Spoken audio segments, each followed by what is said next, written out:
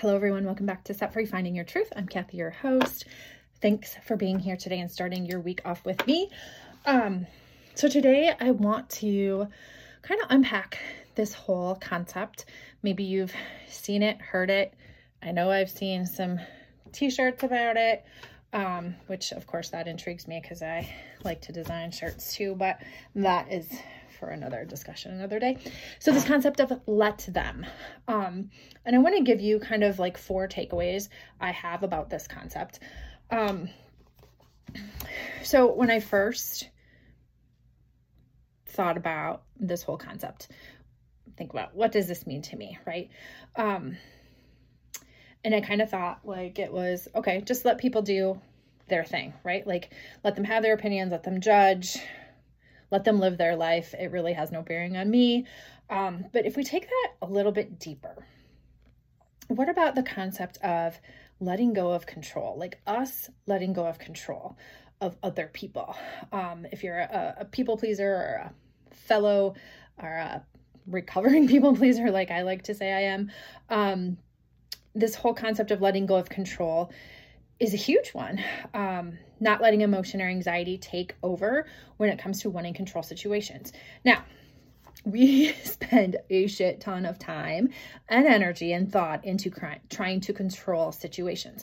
And the more I thought about this, I'm like, oh my gosh, if you're a mom out there, and bonus if you have like teenagers, holy crap, do we try to control them, right? Like we try to control situations and we always want to make sure they have X, Y, and Z. And did you think about 1, 2, and 3 before they go do something, which is our role as parents, but there's a fine line between that and trying to control the situation, right? And a lot of times we get frustrated because we try to control situations. We try to control other people, right? What they do, what they don't do. And we really just have to, number one, stop expecting ourselves from other people. That's a people-pleasing tendency we need to just nix. But the other half of that is like, we don't like to be uncomfortable.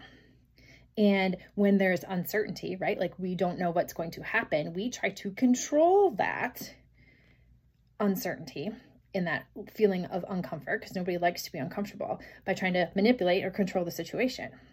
So we have to stop doing that. So I want to give you 4 tips. So grab a pen and paper, because you know the drill with this podcast. We like to learn and then we like to go apply.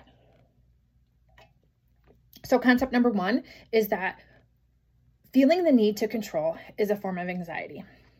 And gosh, I was a little taken aback by that because it's such a simple concept, but yet I'm like, yep, that's me.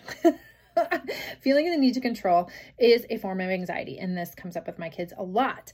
But I am learning to be like, okay, I'm going to have this conversation with you once because it's my due diligence as your parent to teach you these things. What you choose to do or not do after that has to come with some consequences, which we'll get to. Concept number 2 is that it's easier to control other people, or so we think, right? Like we think that it's very, well, for lack of a better term, when we judge other people, right? I think I heard years back that when people judge you, they criticize you, they're like in your inbox or they're in your face about something, it's they see something in you that they want as a quality in themselves. So that's why they're nitpicky about that. We spend a lot of time judging other people when we have no means to be doing so. Like God's the judge, right? And we have no idea what happens behind closed doors. We have no idea why people do what they do, but there's a reason why they do it. So it's not really easier to control other people, but we like to think that. Concept number 3, and this one really does apply for kids, especially. Let them fail, let them grow, let them learn, let them take personal responsibility. And I see this in the coaching realm too. So you can apply this to a lot of different things in your life, but I can't want something more than somebody else wants it, right? Like I can't want something for my kids more than they want it for themselves. I can't want something for someone I coach more than they want it for themselves. I can't work harder than them to get to that. And I've been through that myself where it's like, dude, I want it more than you do. I am putting way more energy and time and effort into this than you are. Something is wrong here.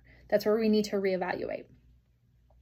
We need to stop rescuing and enabling people, because what happens is we are robbing them from the ability to grow. We're robbing them from the ability to become better thinkers and to fall on their face and to learn, because that's how we learn, right? Like failure is how we learn. We do not succeed without failure.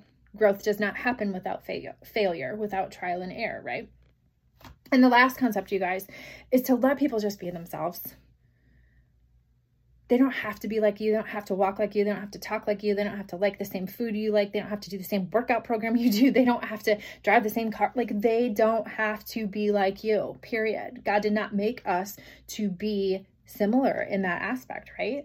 Let people have their emotions. Let them have their opinions. Because remember, your opinions don't pay other people's bills, right? Again, that's that people pleaser tendency. And that's a lot of, I think, emotional baggage we carry, right? Like we get so bent out of shape because somebody said something to us or somebody's doing something that we don't condone or we don't agree with or we don't like. But literally, like if it doesn't affect you directly, we have to learn to let that go. Let people be themselves. So I want to leave you with a scripture verse because I feel like this all ties kind of in with this whole let them theory, is John chapter 8, verse 7. When they continued to question him, he straightened and said to them, "Let him who is without sin among you be the first to cast a stone at her." I think that's a real good message we all need to hear today. So I hope and pray you have a great day. I hope and pray that you take this information, you go apply it, and you make your life better because you can. All right, until next time, you guys, thanks for hopping on.